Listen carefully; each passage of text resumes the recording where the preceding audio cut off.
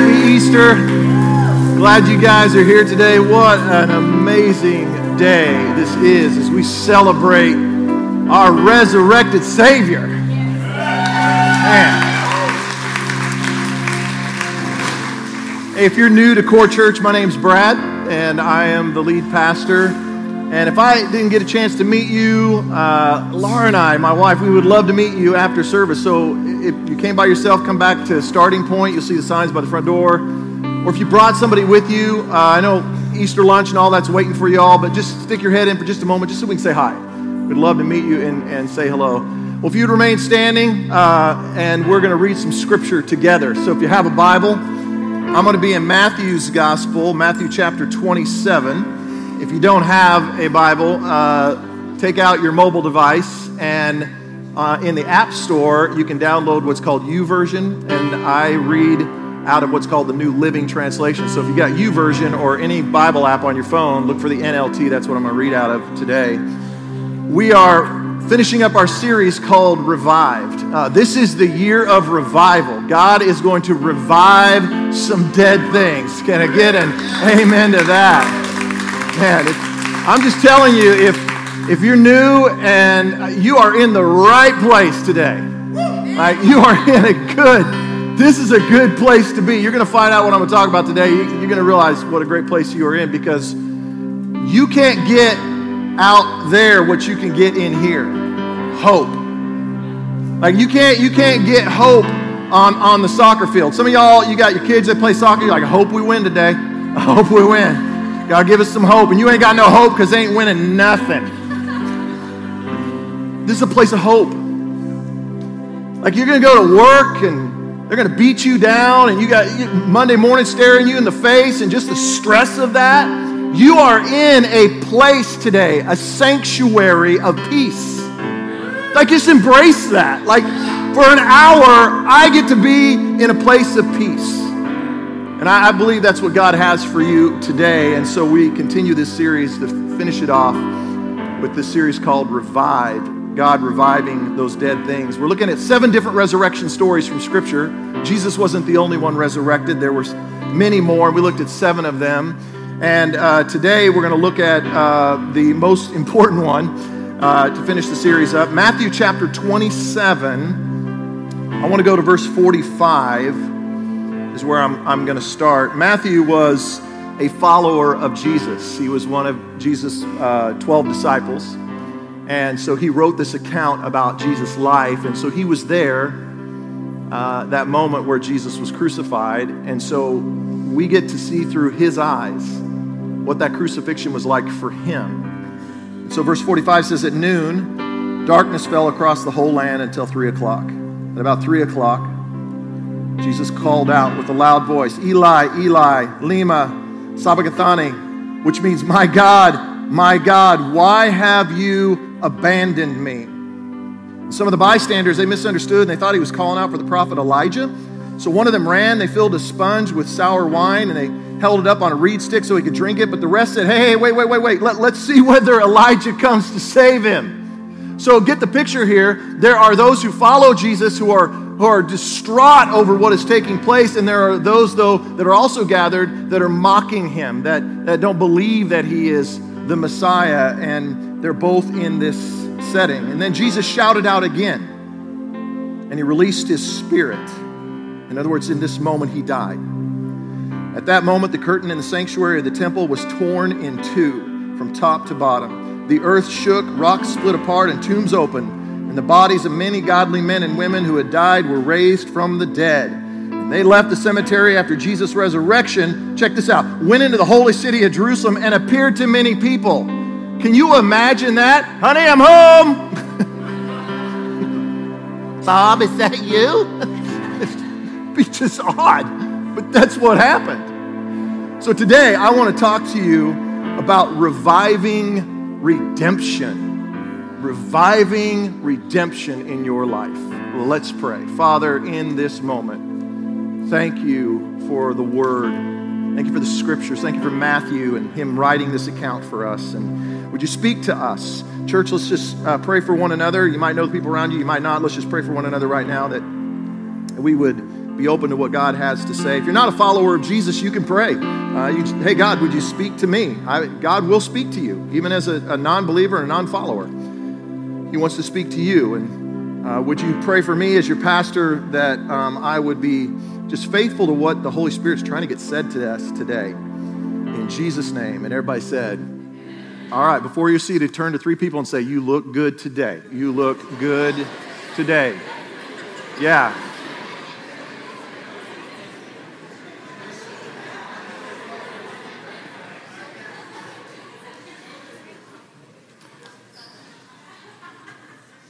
Well, it is crazy to me the lengths that we will go to protect ourselves from germs in a public restroom. I mean, the whole goal when you go into a public restroom is don't touch anything. Isn't that what your goal is? Like, I do not want to touch anything, especially if you have young children or little boys. How many of you have had boys? You have some boys. Is it not a nightmare? I've had 3 boys, and when they were little, trying to take them into a public restroom. I mean, can somebody testify to that? I remember when they were little, and they'd be like, we'd be at the park, which the park bathroom is the worst. And so we'd be at the park, and one would be like, Daddy, I gotta go to the bathroom. And I'd be like, oh, just go by the swing set. Just go by the swing set. But Mama said I can't. No, you can. We're not going in there. And then you take them in the bathroom. Those of you who have boys, you know this. You take them in the boys, you're like, don't touch anything. But what do? They walk right over to that bowl, drop their pants down around their ankles. Remember those days when they would do that? And what do? Lean into it and grab it with both hands. Oh, and you're just like, I don't know what to do with you. Oh, and then they have, I don't even know what they're called. They're the little paper mache things that we put on the toilet seat. Is that what it is? What it is? All right, those things are so frustrating. Have you ever tried to get one of those out? Like, is it up? Is it down? Is it down? Is it up? And you rip like 4 of them before you finally get to one. And then you lay it on there perfectly, and you better sit down quickly, right? Because if that tongue hits the water, it's gone. I love going into, some of y'all are like, is he really talking about the bathroom on Easter Sunday? I just don't even know. When I go in, I prefer everything to be touchless, like where it's motion sensors on everything. Like I want it on the toilet, I want it on the sink, I want it on the paper towel dispenser. Because I remember back in the day when they used to have these paper towel dispensers where they weren't paper towels, they were cloth, and you would pull on it, and it was on this ring, and it would rotate. Does anybody remember those? Pulling on it, you're like, feels like you're wiping your hands with your grandpa's underwear. It's awful. It's like, and the worst is when somebody doesn't wash their hands. Like, and you're behind them, and you're like, really? And they just march out, and you're like, oh, now I got to use a paper towel on everything. Now I can't. I want to chase them down like, hey, right in the middle of the restaurant. Hey, hello, you forget something? These are not spirit fingers, hello. It's just gross, just disgusting. I think this is how many of us, if not most of us, kind of approach life. Because this world is a messed up, jacked up place, is it not?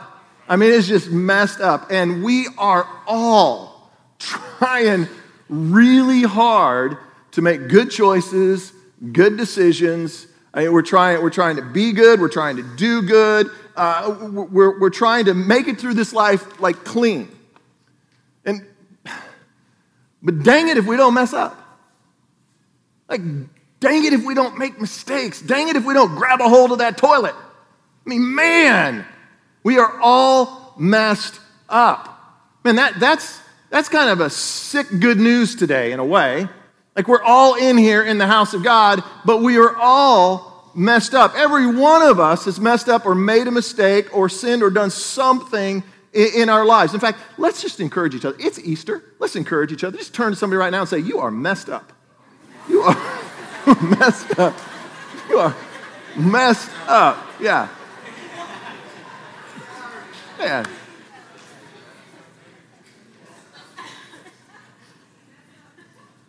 If you've messed up, you're in a good place because we're all messed up.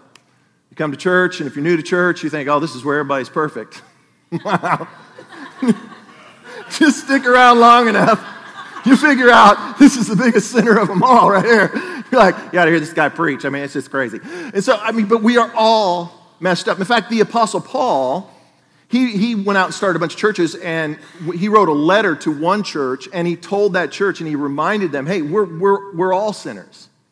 We're all messed up. We've all made poor choices and decisions, and none of us have lived up to the standard of God.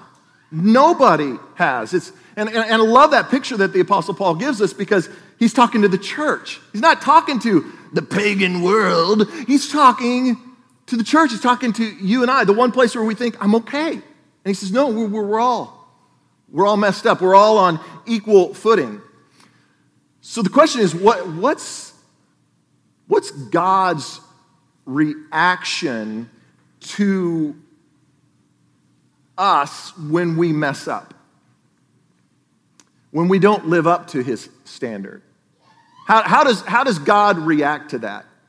Now, I know for some of you, you just would say, well, honestly, I don't really think it's that big a deal to God because I'm a pretty good person, and it's not like I've done one of God's top 10, okay? I've stayed out of the top 10. I'm at like number 11, but I haven't got into the top 10 yet, okay? Increasing with the bullet, 3, but I mean, you're just like, I haven't done one of the top 10, so I think I'm okay. Or for some of you today, your reaction is, well, I mean, for the most part, I've done pretty good. Like, I've been nice to my spouse. I've been pretty good to my kids. I never kicked the dog. I'm kind to people. I mean, there's a couple things that I'm kind of hoping he'll overlook, hoping that the good's going to outweigh those couple of things. But for the most part, I think I'm pretty good. But then there's some of you here today that you are just riddled by guilt and by shame and some of the things that you've done. Like when you think back and to what you've done or even what you are doing, you're frustrated. Because you I wish I could go back and undo it. I wish I didn't live with this memory. I wish I didn't keep letting people down all the time. Dang it, I'm trying, but I just keep messing up.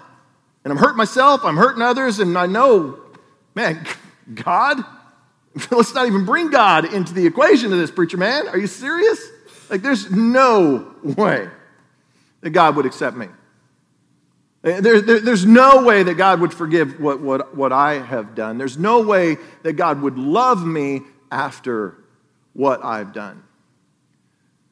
Well, I want to talk to those of you today who feel that way. That you feel as if there's no way that God is going to accept you. There's no way that God is going to ever overlook what you've done, or you're riddled by this guilt and you feel that God is somehow angry with you and somehow God has abandoned you. Now, on Easter, it seems like I should talk to everybody. Easter's when we have our largest crowd, where we put out all the extra rows, and it seems like I should talk to everybody in the crowd. And I really wrestled with this message because I was like, man, I should be talking to everybody. But I really felt very strongly that God said, no, I just want you to talk to a few people today. Because I'm going to bring you some people, and I'm going to put them in the seats. And they are just riddled with guilt and shame, and the weight of sin is crushing them. The mistakes and the poor choices are overwhelming them. And they have a poor perception of what I think about that. And I need you just to talk to them. And so if that's not you, just sit back for a few minutes and just let me talk to those people. And you can kind of listen into this conversation. So here's what I want to say to those of you who feel that way, feel that crushing weight, that shame or that guilt or that one or two things or whatever it is that you continually do and you just can't seem to get over it. Here's what I came to say to you today, and I'd like for every person to write this down. So you can write it down in your phone, you can write it down on a piece of paper, you can write it down on the back of the person in front of you. I don't care how you do it, but write this down. Maybe not on the back of the person in front of you, because they dressed really nice today, okay? God will not abandon me in my sin. God will not abandon me in my sin. Here's the second thing I want you to write down. He came for me despite my sin. God does not abandon me in my sin. He came for me despite my sin. And he not only came for you, but here's the interesting thing. He knows what it feels like to have the crushing weight of sin on you. He knows what it feels like to have that shame. He knows what guilt feels like. He knows what those things feel like. And I think there's no better picture of this than the cross and the final moments of Jesus' life. So let's look at that again. Matthew 27, verse 46. Says at about 3 o'clock, Jesus called out with a loud voice, Eli, Eli, lema sabachthani, which means, my God, why have you abandoned me? Hang on a second here. I thought you just said God will not abandon me, but yet Jesus here is saying, why did you? If God doesn't abandon us, why would Jesus say that? It doesn't make any sense at all. Well, one thing that we have to remember and consider is that Jesus was fully God, sent by God, God in the flesh, but he was also fully human. So in this moment, Jesus is embracing his humanity. See, we dehumanize Jesus at times. Like we point out his deity and that he is God, and yes, we should point that out, but we cannot forget that he was a man. He was a person just like you, just like me. And in this moment, the weight and the sin of the world was put upon not only God, but a man. And so in this moment, he feels the crushing weight of it. He's feeling the shame of it. He's feeling despised by it. And in Paul's letter to the Corinthian church, the guy I just spoke about, the Apostle Paul, he wrote another letter to a church in 2 Corinthians 5:21. It said this in that letter he wrote to the church.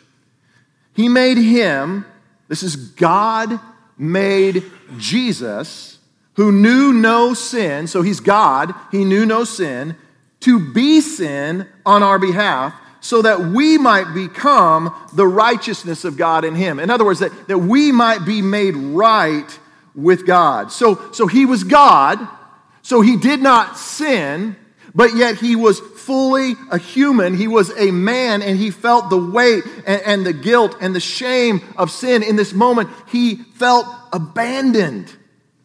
Like, this is the natural human reaction when we make a mistake. This is the natural human reaction when we sin, when we mess up, when we jack our lives up, when we make a poor choice or poor decision. We're like, and suddenly we feel the weight of that, and I messed up. Man, and suddenly you can, and depending on what you've done, it can be just crushing upon you.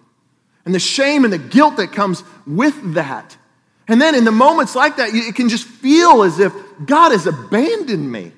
Where is God? He doesn't want to have anything to do with me. He's away from me. In weightlifting, they have something they call the deadlift. And the deadlift is where you would stand behind the bar and you reach down and you grab it and you lift it up fully like this. And then you would set it back down. And this is about 500 pounds. And it's pretty obvious from the looks of this physique. I could obviously do this. Really? But I won't, because I'm a humble man, and I wouldn't want any man here to be intimidated by me.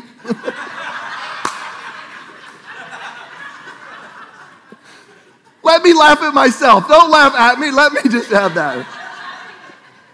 No, there's no chance I could lift this. I can't lift this. There's no way. But I do know somebody who can. His family is here, obviously. Yeah, KP, who is standing in the back. He works with our kids. Wave at him, KP. Look at that. That's just sickening. Even in your wave, you're flexing. You're like,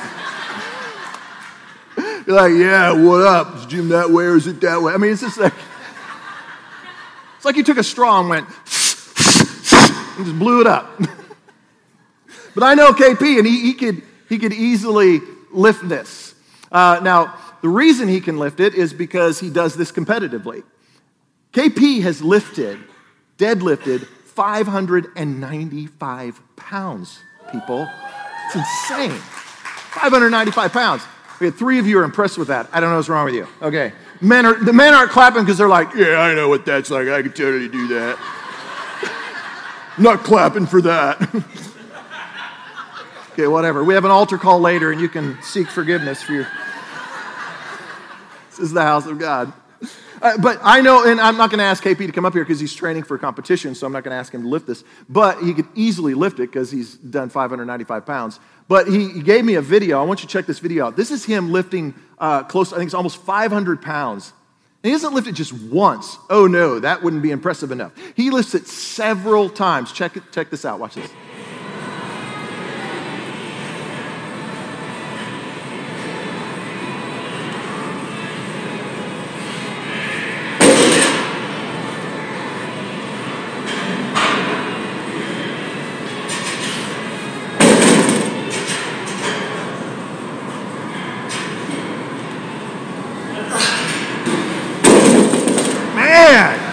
That's impressive. Wow. You and I are under this crushing weight of sin. And we have no ability to lift this off of ourselves. We are crushed by the weight of our sin, by the weight of our poor choices, the weight of our bad decisions, our mistakes, and then not only that, but we are weighed down and crushed underneath the shame of it and the guilt of it. And we have no ability to lift it off of ourselves. But I know someone who can. That's right. This is what we're here for today.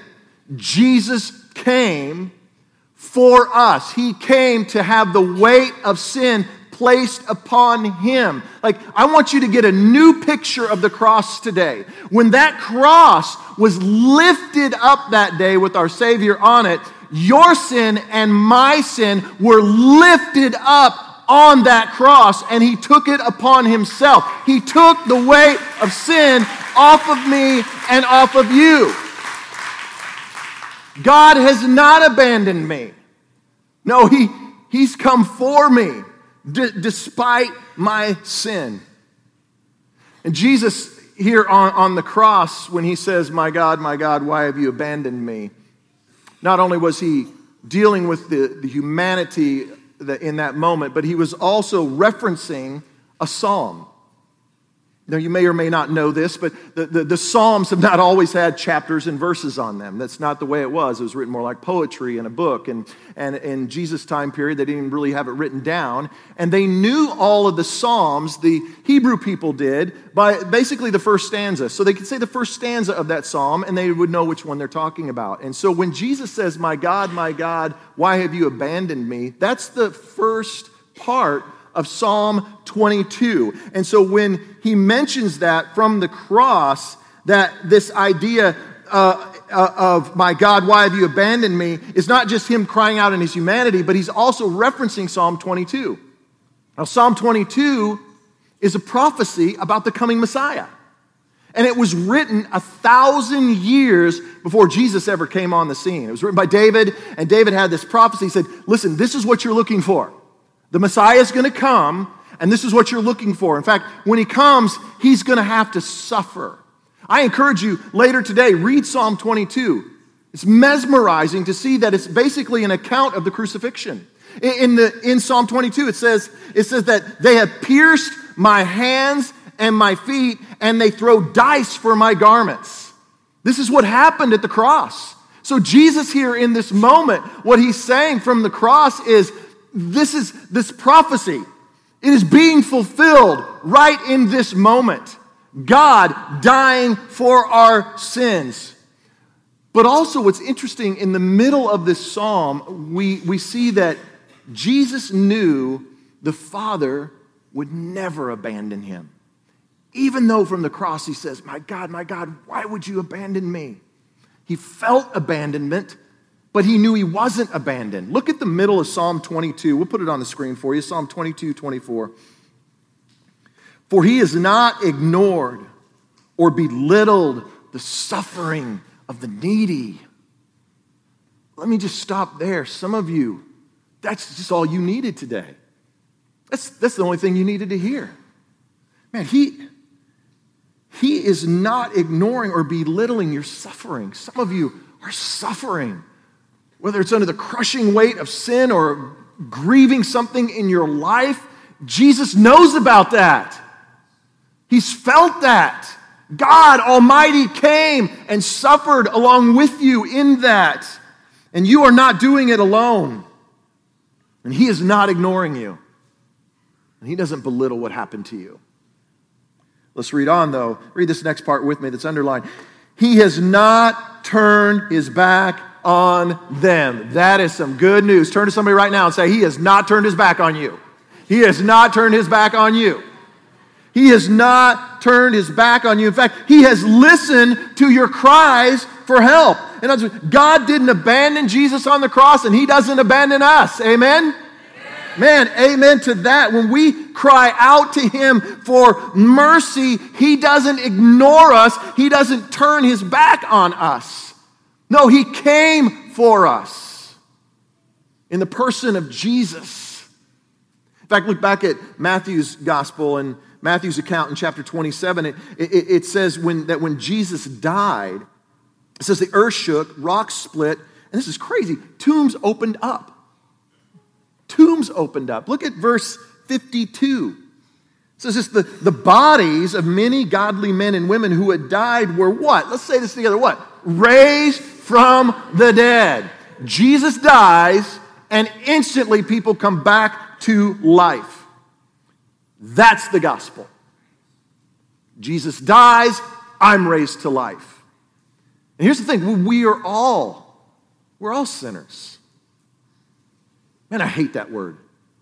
I don't like that word. I don't like saying that word. It's just dark. But it's true. We're all messed up. We've all made mistakes. We've all fallen short. And it doesn't matter who you are or what you've done. No one is exempt from this. It's not just those of us who feel shame, not those of us who have this crushing weight of guilt, not those of us who are haunted by memories, but it's all of us. Like for those of us who say, I'm a pretty good person. I mean, come on, I haven't committed one of God's top 10. Okay, you're separated from God. You've messed up. Man, if you're one of these people that says, for the most part, I'm good. I'm coming on Easter, I dressed up, I'm looking good, I'm impressive, surely God's impressed by this, and I would tell you this, that I think God is impressed. I think he loves it. I think he loves it that you're here. And a lot of times we think that you come and I'm just going to try to get God not mad at me anymore. So I'm going to show up, like God is somehow looking at you like, oh, you're here this week. Where were you last week? And you better be in that seat next week. This is not our God. This is not who he is. He loves it that you're here. He loves it. He's like, man, you're in my house. You're in the right place. I've been waiting for you. Oh, I've been waiting for you. I've been trying to get Brad to preach this sermon. He wants to preach something else, but I told him he needs to say this, and he's going here, and I need him here because I needed you. I knew you were going to come today. I knew you were going to come today, and I want to talk to you. See, it's not just me as a pastor who's talking. For some of you today, you're like, man, what is this I'm sensing? It's God speaking to you. It's the living God. Our God didn't just end on the cross. He went through the cross to the tomb and was risen again, new life. And the Spirit of God is here, and he speaks to us. And so what you're sensing is not my words, but it's the words of God. I don't know what God is saying to you. There's too many people here. But I know he's speaking to you. And so you're here in this moment, and you're like, I think I'm good enough. Come on, I've not messed up a lot. I'm nice to my parents. I'm nice to this person. I'm a pretty good employee. I have pretty good ethics. I've done a couple things, but I'm pretty sure God's going to overlook that. No. We're all messed up, and we've all fallen short. We are all dead, and we have no ability to resurrect ourselves on our own. A couple months ago, I was dealing with some kidney stones. Most of you know about that. And I had a kidney stone about the size of a large marble. And when I got up one morning, the very first morning I felt this, like I thought I'd pulled a muscle in my back. And so I thought, I just need to stretch that out. And so I was doing some stretching exercises, and I was just trying to, and nothing was helping. And I was like, man, what's going on? And I looked over, and Laura has a foam roller. How many of you know what a foam roller is? Let me see if you know that. Okay, a lot of you don't know what this is. It's basically what it is. It's an exercise piece, and it's made out of foam, and it's a roller. And just what it says it is. And so what you do is you use it to roll over muscles, to loosen them up, and things like that. And so I thought, I'll try it. And so I laid on my back and rolled it over, down, and up, and it did not make it better. So what did I do? I thought, well, maybe if I did it a little bit harder. So I'm like, get it deep in there. What was I doing? I had a kidney stone. And when in that moment, it flared up, and I was down on the floor, done, screaming out for Laura, you got to take me to the hospital. Something's very wrong with me, because I couldn't get rid of it. This is so much our approach when it comes to sin, is we are trying desperately to get rid of the pain, desperately to get rid of that shame and that guilt that I feel, that thing that I did, and there I am doing.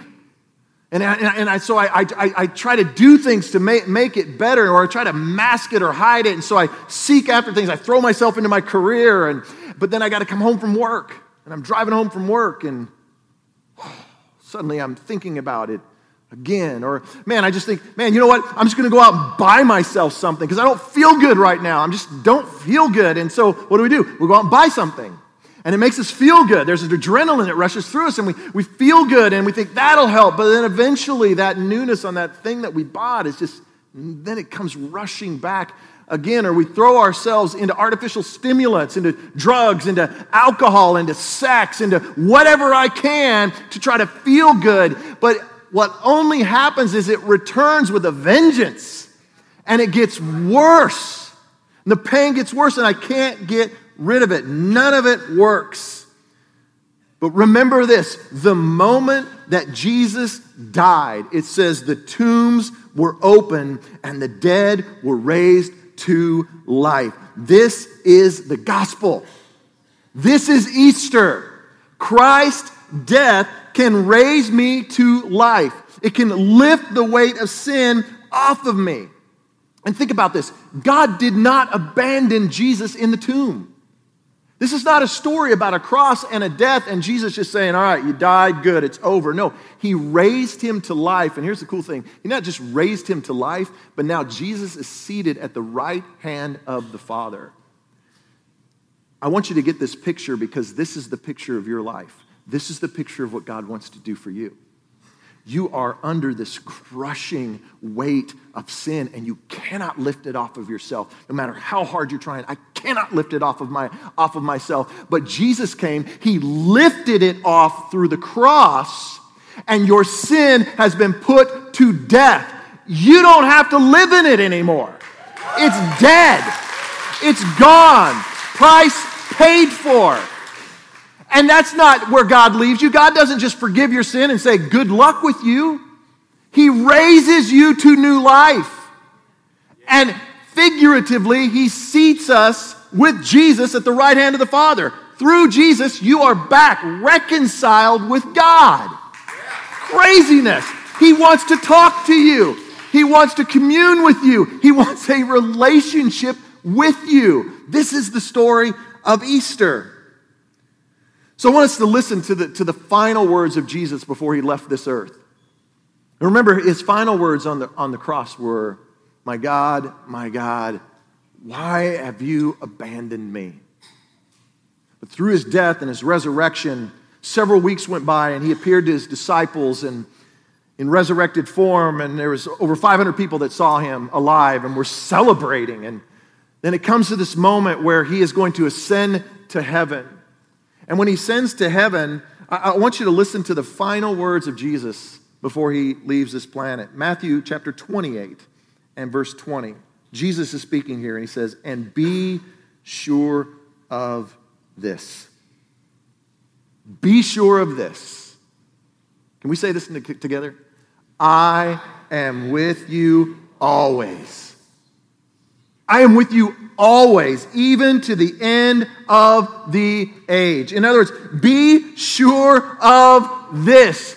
I have not abandoned you in your sin. Be sure of this. I came despite your sin. Be sure of this. My mercy is for you, poured out for you. Like, be sure of this. Yes, I am crushed by the weight of sin, but Scripture tells me, and the prophet Isaiah says, he was crushed for my sin, but he was raised to new life. Be sure of this. Be sure of this. You do not have to live with guilt. Be sure of this. You do not have to live with shame. Be sure of this. You can be free. You can live free. You can live above what has happened to you. You can live above what has been done to you. And you can live above what you have done. You can be free from the sin, the shame, the guilt, the condemnation. Jesus came so that you could rise above it through him. Be sure of this.